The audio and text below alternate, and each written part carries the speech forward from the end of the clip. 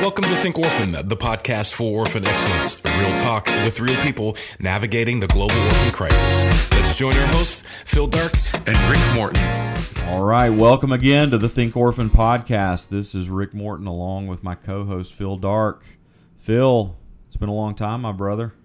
It sure has. As I look today, it's been about 6 months since we last released an episode, and probably a little bit longer than that since we last recorded.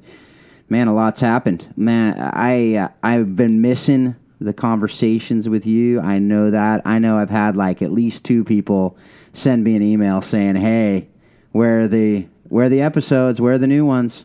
So there might be a couple more in addition to that have been waiting for us. But I'm looking forward to having a conversation with you today just about the upcoming season, as well as your summer, all the different things that have gone on. You've been in a few different countries, as have I. We've been to a few different conferences, and lots has happened. So tell me about yours. Tell me about the last few months. Man, it's been good. I've gotten the opportunity over the summer to spend a little bit of time in Colombia with some churches that are really looking to engage well in Colombia in orphan care, and it's just so encouraged.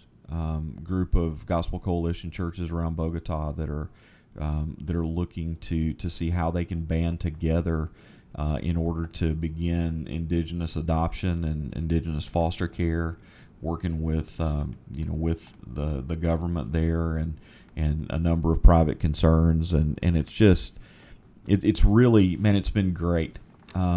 Investing in some churches, some preachers that are just my kind of guys, and so finding those brothers and being able to invest deeply with them has been great. We also got an opportunity to go and spend a little bit of time in Puerto Rico, and we through Lifeline's partnership with the Southern Baptist Convention with Send Relief, we went in as a part of Send Relief's efforts to work in the continuing recovery there in Puerto Rico after the hurricane, and it was just I have to be honest with you, Phil, it was difficult to realize that here a territory of the United States, something that's a part of our nation, and at the time that I was there about a month and a half ago, still 30,000 homes without roofs, over 15,000 homes without water, and just realizing the desperate straits that many of those folks still continue to be in, and really our need to not forget that as we're trying to be global in our approach to caring for orphan and vulnerable children, that there are kids that are in a context that is probably a lot more like the places that we serve globally, that's right here, that's a part of our own nation, where where there are some profound needs, and just have started to understand some things about the foster care system there, and about the early point at which kids age out, and some things that are a whole lot more like the global causes that we work in, as opposed to domestic things that we tend to think about. So anyway, but have met some incredible folks along the way. I hope Javier Vargas, who's the executive director of Adoptando in Puerto Rico, hope to have Javier on and be able to interview him sometime later this year. Just a brother who has adopted, and through adoption just really realized the need for ministering to vulnerable kids, and to doing trauma-informed care in Puerto Rico, and they've got a really neat model, and so look forward to sharing that with folks, and just so it's been a little bit of a research summer, I guess, and spending some time with some people that I hope to share. Yeah. How about you? Well, before we get to me, I want to hear a little bit more about that. So you're talking about a lot of foster care work in different contexts, and so what have you seen in that regard? As far as, it sounds like Colombia is just getting started. Puerto Rico has a system kind of going. What kind of traction is that getting in these other countries? Because we hear about a lot of foster care going on in different parts of the world. It's, I mean, in every instance, I mean, especially as we talk about in Colombia, it's very much in its infancy. Mm-hmm. This is a concept that the government badly wants to implement, but they're woefully behind. And one of the things that honestly has been a neat part of that journey and a neat part of the conversation is the openness of the government to the church being a part of the solution to train foster families. And so where we see a lot of reticence and reluctance sometimes in circles of trying to maintain separation between church and state, Colombia, for instance, there is a great level of acceptance of the idea that the church is a major stakeholder in the community. And that the church possesses resources that the state needs to avail itself of in order to be able to meet the challenge of orphan and vulnerable children in their community. And so they see churched families as a primary source of foster families. They see the church and the wraparound services that the church is able to provide for foster families as a ready-made support system that they don't have to train up, and that they don't have to condition to come around those foster families, because the church is already living in community like that. And so it's been neat, and really we have had the privilege, and part of where Lifeline's been able to step into that is to step in and arm the church with the things that they need in order to be able to do that training and to do that equipping of foster families. And so we've been able to add good TBRI training and trauma-informed care training, and we've been able to take some of the best of what we know for providing temporary care for children in foster care that we've learned here in the States, and been able to translate that into being applicable in Colombia. The other part of it is there's just a neat acceptance and an understanding of the church of that being gospel grounded, gospel founded ministry, and so we're not really having the same conversations and the same struggles that sometimes we have here, trying to help people to understand that this really is an outworking of the gospel. And as Colombia begins to, particularly, I mean, they have a difficult situation on their hands anyway, but then it's compounded by by the things that are happening in Venezuela, and their border with Venezuela at this point is basically open access for just scores of refugees, and so the government is not only feeling the pressure from the perspective of dealing with the children that they have that are indigenous, but they also have an incredible problem of unaccompanied minors and vulnerable children that are that are crossing the border, that are coming from Venezuela, and so there's a great opportunity, I think, for the church in that, and what's been really neat is seeing church leaders that get that, and so it's been fun. I hope to, one of the other interviews I really am praying that the Lord's going to allow to happen is three pastors that I met, that are, three of them are co-pastoring a church in Bogota, and they really have embraced this and just have a great plan for how they're mobilizing their church, and so I'm looking forward to getting those brothers on from Renacer Baptiste in Bogota later this season. You just wanted to say Renacer Baptiste. I know. Man, like that and like an ordering a taco is about, my Spanish is terrible. Yeah. So well, it sounded more French. It sounded like more French actually when you said it, but that's okay, because it definitely didn't sound English. So that's good for someone from Alabama. So we got to take what we can get. Well, hey, someone from Alabama rarely sounds like they're speaking English. That's actually true as well. So anyway, so I could keep going on that, but I'm not going to. I'm going to talk a little bit about the summer. There's a lot of reasons why we didn't record over the summer. One, we want to take a break. We didn't think it was going to be this long, but several things have been happening over the summer.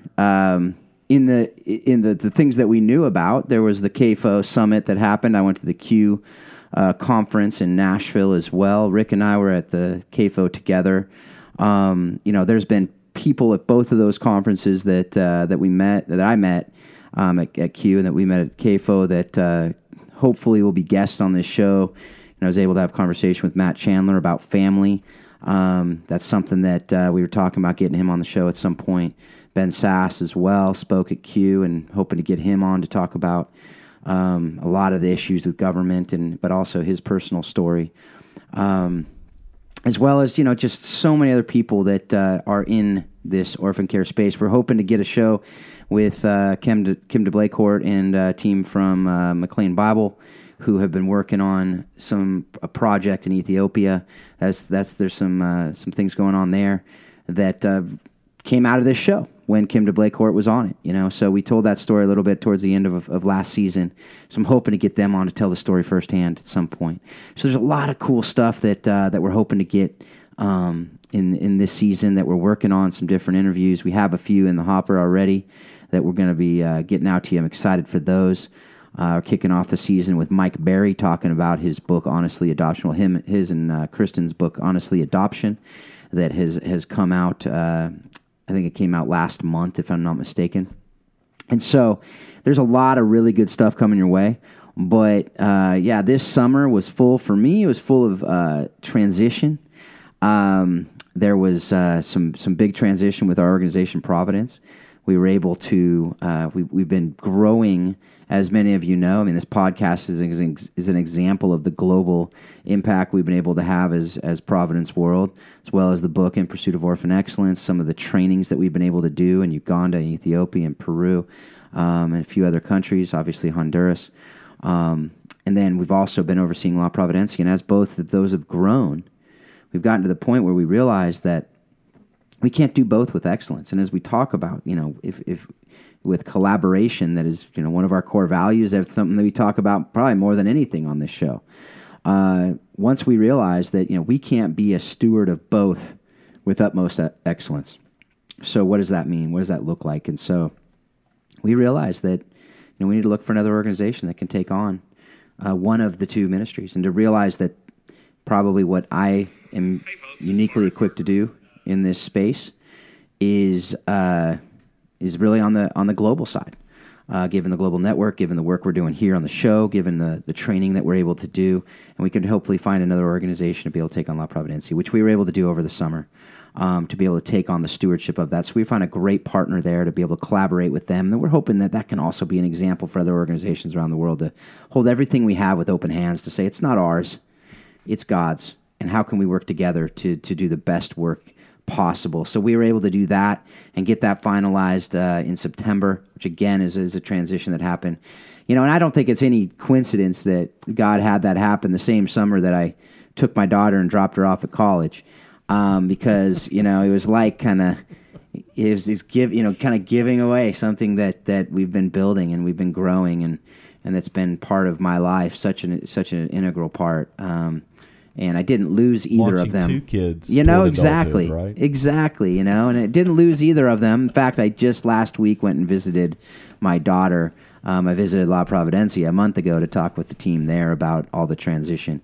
But I was able to take my daughter to school, and then we were able to drop her off a couple months later, able to visit her last week. My wife and I went up, and, it's weird. I'm not going to lie. There's a tension, she's my daughter, but she's on her own, kind of, but not really. And, right when we get there, my wife and I left, and we love our daughter dearly. But we remembered, the frustrations that we have in parenting a strong child. And so it's been a wild summer. It's been, I was able to get certification in the DISC, personality model of human behavior. And so that's one of the things that we're training on around the world, and be able to do the organizational development, organizational health. We're working on one of the things we did at CAFO as well, was working with other organizations who are training organizations similar to what you're talking about, doing TBRI training and other things, to be able to come up with, really map what the world has as far as trainers that are, qualified trainers around the world to be able to train on these issues that will help us to be able to get organizations closer to the excellence that we talk about, the best practices that we talk about on the show and throughout the conferences that we're at. But most of these organizations around the world really don't know how to do it. And so whether it's TBRI training, whether it's training on transition to family-based care, whether it's training on best practices in the orphanage context to move closer to family-based care, as we talk about it in Pursuit of Orphan Excellence, whether it's organizational health training, as we're talking about. So these are things that we're hoping to be able to bring to the orphan care community, where most organizations, either aren't able to afford it or don't even know what they don't know. And so to be able to create a certification process where we can have different tracks and concentrations. So those are things that we're talking about. We're hoping will be able to come to fruition in the next couple years. That's some of the things that we're able to focus fully on now that we've been able to find a partner to be able to take on the stewardship of La Providencia on a daily basis. So it's been kind of crazy, man. And, there's a whole lot more in the summer. I got 5 kids, so I took one to college, but I still have 4, so I still have a full-time job at home. Which, summers are always crazy in that regard as well. So thank you all folks out there. Thank you for your patience with us. You have to have patience with us every episode, quite frankly. But thank you for your patience in us getting this back on track. And we love this as much as, I hope I hope you love it as much as we love doing it. Because we not only have a blast doing it, but we really believe that these conversations are so critical to have. And I can tell you folks out there, I've been able to have these conversations I'm teaching a class this semester at William Jessup University.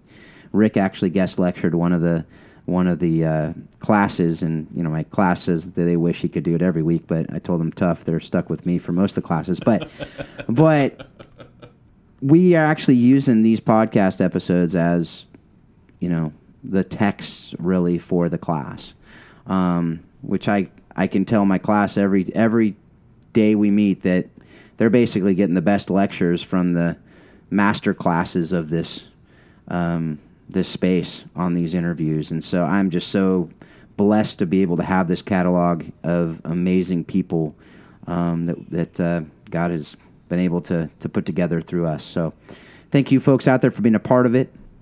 And thank you again for the patience. So Rick, anything in there that you want to mine a little bit? Man, really, I was, as you were talking about the meeting even that we had at CAFO and kind of the subsequent things that have happened regarding collaboration, bringing together ministries to share. I mean, I've seen fruit of that just this summer. We've had the privilege and walked with Ruby and Lynn Johnson and their ministry, Lamb International, and really just sharing some resources.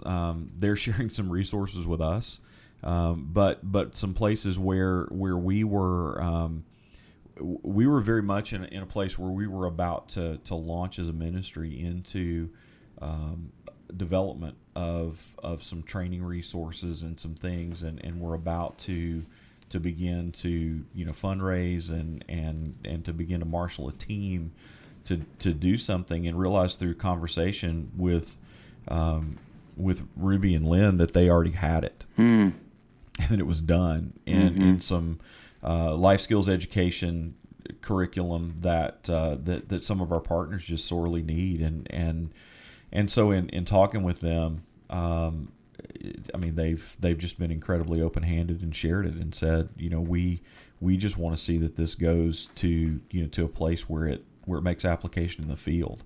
Right.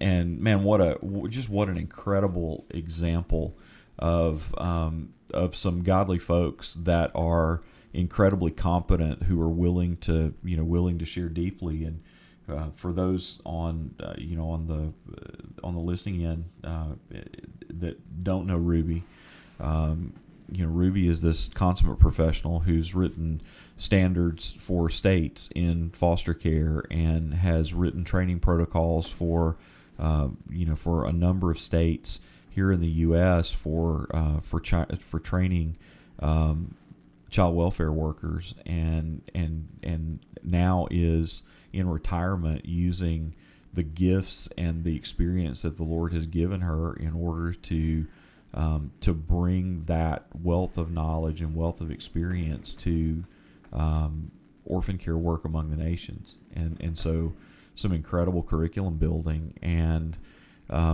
literally something that is thousands and hundreds of thousands of dollars worth of right. Worth of stuff that they are just giving away left and right, and are not just giving it away, but also are building capacity among ministries to use those things and to do them well, and so I just want to give Ruby a shout out, because that's been part of my summer is conversations that started around the table when we were talking about ways that we could collaborate with each other have resulted in us doing just that, and so don't think we just get on here and harp about it and tell you to do it, but we're the benefactors of it as well, and right. God continues to bless our ministry. Yeah, and that's something that reminds me that, Ruby and she's on the World Without Orphans team as well, and they're putting together a roadmap that I look forward to getting one of that team on the podcast to talk about that roadmap that they're going to be releasing at the forum coming up here in a couple weeks. When this releases, it'll probably be a week or two out. And so that's something that, we're hopefully going to be able to work with World Without Orphans to be able to train up the regional ambassadors that they're putting together to be able to do the work like you're talking about, to get the stuff from Ruby. Now, you talk about retirement. I mean, she's traveling, I think, all but like 30 days a year. Like, no exaggeration. Her and Lynn, her husband Lynn. That's really true. It is unbelievable. People think you're kidding when you say that, and I think literally we talked about they spent less than 40 days at home last year. Yeah, I think she said 36 or something when we were at CAFO like 2 years ago, and then every year it's the same. It's insane. I mean, and they are the real deal, man. They're going out and they are training on all these different areas. I was talking to Oleg, who's also with World Without Orphans. I'm not even going to pretend to know how to pronounce his last name. And he was saying that, Ruby came and gave us all this information and assessments and all these different things for organizational health and development. And so that's the type of stuff we're talking about, to be able to map and know that. So when you're in Colombia, you don't even have to, ask around. You have an access to either someone to talk with, like, who do we know here? Or there ideally will be a database that we can just, go to and be able to find, trusted sources, trusted curricula, trusted things that we can go to, so that we're able to get people trained ideally in their own cultural context by someone who's fluent in that culture and by someone who's fluent in their language. That's the ideal, that we can get to that. And, we're not too far off for a lot of the languages, but we got a long way to go to get the whole world. And so that's something that I look forward to. But like you said, I mean, when we can get in a room with people who care. I had another room last week. I was out at in New York. The UN General Assembly was meeting, and we had some faith leaders there talking about how we can get more kids into families. The UN, it's the 30-year anniversary of the Declaration of the Rights of the Child, I believe, and then the 10-year anniversary of, I'm blanking on exactly what the anniversaries are, but the idea that, look, we're saying these things about getting kids into families, but how can we really do that? What does that really look like? And, one of the things that kept coming up is the equipping, the need to equip people to know what that actually looks like. Rather, we can have all kinds of mantras and mottos and say every kid deserves a family. Okay, but there's some realities in our world today that prevent that in a lot of ways. And some families that exist are so broken that these kids aren't really in families. So a lot of that's worldview issues. A lot of that's, governmental issues. A lot of that's, systemic injustices. But when you have broken worldviews and systemic injustice, That's not something that happens overnight. That's not something that happens just by saying, hey, every kid deserves a family that's healthy. So ship up, or, shape up, whatever, or ship out. That is, it's a lot more difficult than that. So it's equipping churches. There was a Simon from Kenya, and he was talking about, it's on both sides too.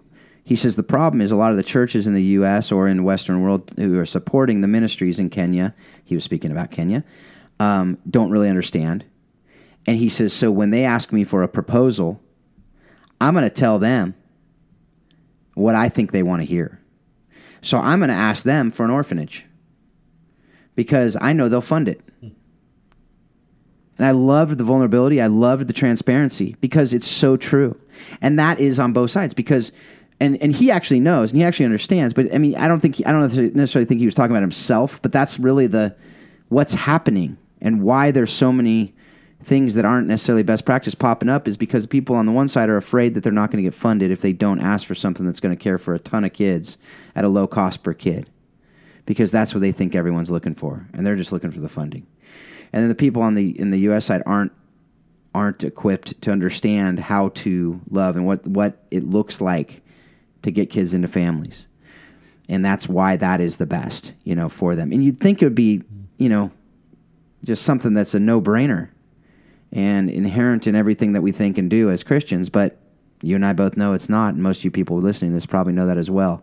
So we need to come up with ways, whether it's certification, that can act as a governing body to be able to know what trainings people need and to be able to tell the churches these people have been through this and get the churches through it as well.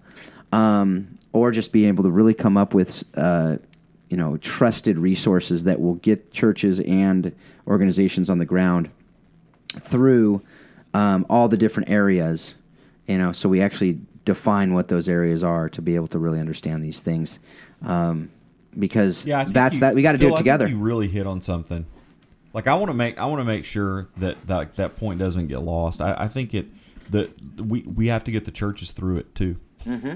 That's some of this is about changing the expectations of those who are providing resources and those who are enabling the work.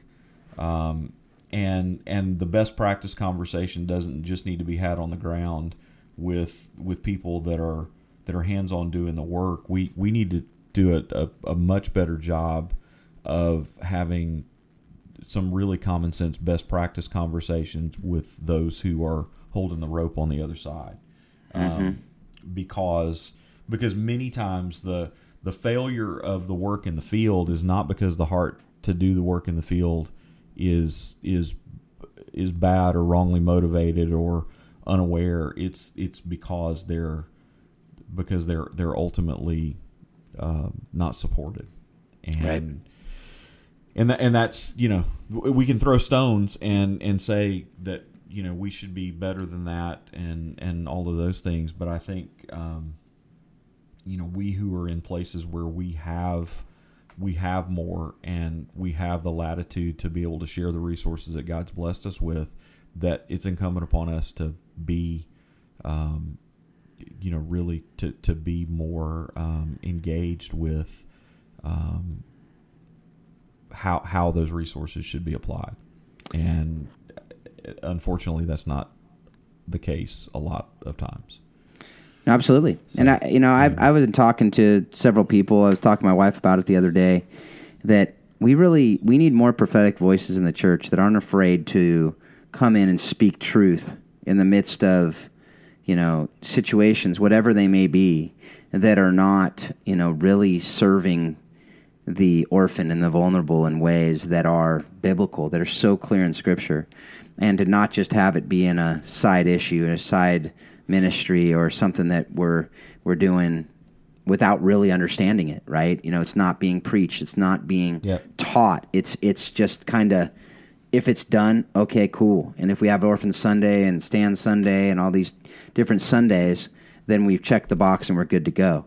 And that's not going to equip. Same way, one training, you can't go to a training and be done, right? You have to actually Learn how to learn. You have to learn how to understand these issues. That's what I talk to my students all the time. I said, I don't care if you know how many orphans there are. I don't care if you know all the little facts and the things about the 80% of, kids in orphanages or have living family members. All those things are important to know, like generally speaking, that there's a lot of kids who have living family members and things like that. But what you need to understand is how to address these situations, how to address these issues when you face them in reality. And you need to learn how to learn. You need to learn how to have a posture of humility, how to have a posture of learning, how to go in and listen, and what to listen for, and know what you don't know so that you can ask the right questions, so you can get the right information from the right people and know who those people are, so that when you're doing this work in the field, you're not just sitting there going, I got the answers, and so I got to use my body of knowledge, and if I don't have it there, I better guess. No, you need to know that you need to go, I don't know is a perfectly fine answer. And you need to go find that information. There's people and there's different people who likely will help you either find the answer, if there is one, or work through frameworks and processes. Or I was just in Canada, so you can say processes. And exactly. Take off, eh? And so, but you can really understand the way to come to these answers. So anyway, that's the stuff that we need to be able to train up the churches so that when they're going places on trips, we need to redeem mission trips too. I really believe that, I think that there's been some great materials that have come out on mission trips.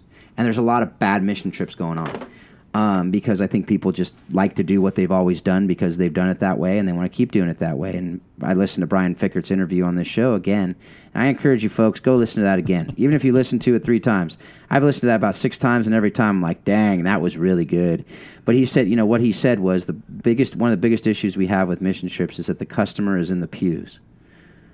And the people like the way it's being done. Been done and being done, and they like the pictures, and they like the stories, and they like tangible products. And rather than us doing what's right, the customer's in the pews.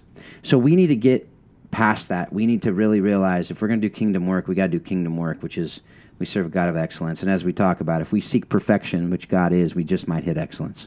So that's what we need to start talking about is ideals. When people don't want to define family, we need to define an ideal family so we have something to shoot for. When we talk about fathers, we got to talk about the fact that most dads, most fathers are dropping the ball. Most males are being little boys. And what does that look like? So, just a couple little things to chew on, think about. So, anything else, Rick, before we go into... I got one book that is the other reason why we haven't had a show for a while, because I read a book over the summer that was really long. So I'm going to talk about that, but... hey, guess what? I got one, too. No, you don't. Mr. You liar. You don't ever think I have a recommendation? I do. Because Should we save it for later? Part of my summer. Should we save it? Because I have one today. I don't want you to waste it. No. I don't want you. No, okay. I want to get this right out there. Okay. I want to get this right out there. All right. All right. Because I spent part of my summer not just reading a book. I spent part of my summer editing a book. Wow. So okay. I stepped into a new role. Having written some to edit somebody else's work, and so new book coming out. It's going to be released here just in a few weeks, called Image Bearers, by my boss, my friend, my amigo Herbie Newell. Awesome. And so even as you were kind of ticking through that list of things about men who are living and acting like boys, and the need for us to think about the consumerism in the church and a host of other issues, Herbie has a pretty hard-hitting look in his book, and the subtitle of the book is moving from pro-birth to pro-life, and so this idea that how do we, we've talked about this before here on the show, but how do we apply a pro-life ethic across all people? Yeah, because all people are created in the image of God, and so he really kind of wades in, but it's a lot of biblically based wisdom and a lot of good cultural commentary, and I think folks would enjoy it. So like first week in November, Awesome. Go look, and Amazon and the other places where you can buy books, and look for Image Bearers by Herbie Newell. And there's a guy that you may have heard once or twice on a podcast that helped to edit that thing. So yeah, pretty proud of it. Well, and Herbie was also on this show, so before he wrote the book, before he's the big massive author that he's going to be, he was on this show when he was just a little CEO of a little organization in Alabama. So, folks, you know where people get their start. That's all I'm saying. I'm just throwing it out there. I'm just throwing it out there. He was discovered right yes. here. Yes, I mean Rick was already a big known entity because he listens to the Think Orphan podcast, and I cannot wait until he hears this, and he and I have to have a conversation. Yes. Well, hey, I am here to serve. I am here to serve. That's all I'm going to say about that. So Rick, as we know, was big time before the show. So he's the exception to the rule here. But he's the best-selling author of the number one best-selling book on orphanology. We've already had that discussion in the past. So the book that I read over the summer, as you all know, when I say read, you know that it means I listened to two. So it was Les Miserables. I mean, there were several others, but this is the one that, kept me not, being able to do anything else for a few months because I was reading this book. If you haven't read the book, I mean, I've seen the musical several times, watched the movies. The book You've sung the musical. Be honest. What's that? You've sung the musical. Be honest. Oh, I can do it right now. You want me to do it right now? I'll do it. Yeah. I've just sung it. Not really. Okay. Not really. I could probably do both parts listeners. of Little Fall of Rain, but I'm not going to because that's something that is just special for certain special people in my life that I've done that for. So, it's a phenomenal book. It's a phenomenal book about adoption, phenomenal book about sacrificial love, biblical just themes throughout the entire book. It's really long, but absolutely phenomenal. I mean, I'd heard that from people, and I was just like, well, it can't be that much different than the other things that are out there. But forgiveness, I mean, it just almost like every theme throughout Scripture, it covers and hits on, and it's just a beautiful story that Victor Hugo wrote, a long time ago, and it's a timeless classic for a reason. So I could not recommend it more. It is really long. There are some I imagine the abridged version that cuts out kind of the French history, maybe you could grab that one if it's too intimidating. But that stuff's really interesting and actually relevant as well in the build-up of the book. So anyway, folks, we're going to have some other recommendations. Well, I'm going to have other recommendations throughout the season. I can't make any promises for Rick. I know he watched a movie Lord at some willing, point, if we're able to come I saw back. it on Twitter. If we're able to come back. That's true. At some point, if there is an episode 2 of this season, yes, we're gonna delve into Downton Abbey. Okay, the movie or the TV show? Yeah, because I haven't seen either, so I gotta know what I'm needing to watch. Oh, so Phil. Yeah, is it pretty fantastic? Because I can. It really is. I lampooned it in the beginning and made fun of my wife and asked her like when are they finally going to find downtown and all that kind of stuff. And yeah, exactly. Found myself totally swept up in the middle of the hysteria and the characters, and the movie is like in my humble opinion really good. So okay, all right. Yeah. So can I just watch the movie? I know there are people out there. No. Can I just watch the movie? You have to go watch all of the series. You have to watch all the series. Get the DVDs from BBC or whatever and binge watch it. Watch the entire series and then go watch the movie? Yeah, absolutely. So basically we'll talk about it in season 8 is what you're telling me. No, I'm going to go ahead and talk about the movie. Okay. Okay, you're going to talk about it anyway, whether I do it or not. We're going to go ahead and talk about the movie, and I just want folks to be ready, so... Got it. Spoiler alert, we're going to talk about it, but my friend, I love you enough to tell you need to go watch the whole show. Okay, because I tried watching it, and I couldn't get past 30 minutes into the first episode, I'm not going to lie. So, that was a struggle. both Becca and I. We couldn't do it. So I don't know. I mean, I can't. I don't think I'm going to be able to get her to watch it again. So I'm watching something that's not quite as smart of a show, I think, and it's the show All American on Netflix, which is pretty great. But that's about sports and stuff that you kind of understand a little bit. So we won't even get into all that because then we would have a much longer show today. So folks, listen up. We're coming your way this season. We are back. We're gonna have other episodes. And I look forward to finding out who all those people are right along with you, because we have a lot of people that we're wanting to get interviewed. Now that we're back on track, we're gonna get them actually interviewed. And I have no doubt that if we can get all the people that we're talking about getting, it's gonna be, best season ever. So except for season 1 when Rick was done and doing an interview on that one. But other than that, he made that season. So that's why that will always be number 1 in all of our hearts. So, but anyway, so folks, I just, unless Rick, you have something else other than Downton Abbey to talk about, no, not at all. Okay. Not at all. All right. So just folks, excited to be back, man. Yep. So thanks again for the download. If you have any suggestions for interviews, I know I've told you this before. We actually listened to them. Several of the guests we've had on this show have I hadn't even heard of them before I interviewed them. Well, I had heard of them before I interviewed them, but I hadn't heard of it before someone emailed me about them to interview them. And so I encourage you, send us feedback, review us on iTunes, rate the show. That helps it get it out there to more and more people. Share it with others, because that's really the way we get it out to people. Word of mouth is our number 1 form of marketing. We do a little bit of Facebook, we do a little bit of other stuff, but word of mouth, you guys telling other people about it, is really, and that's what we want you to do anyway, is tell other people about it and talk about it. Talk about these issues with other people who are listening and are really engaging these issues, because that's how some of these things are going to start changing.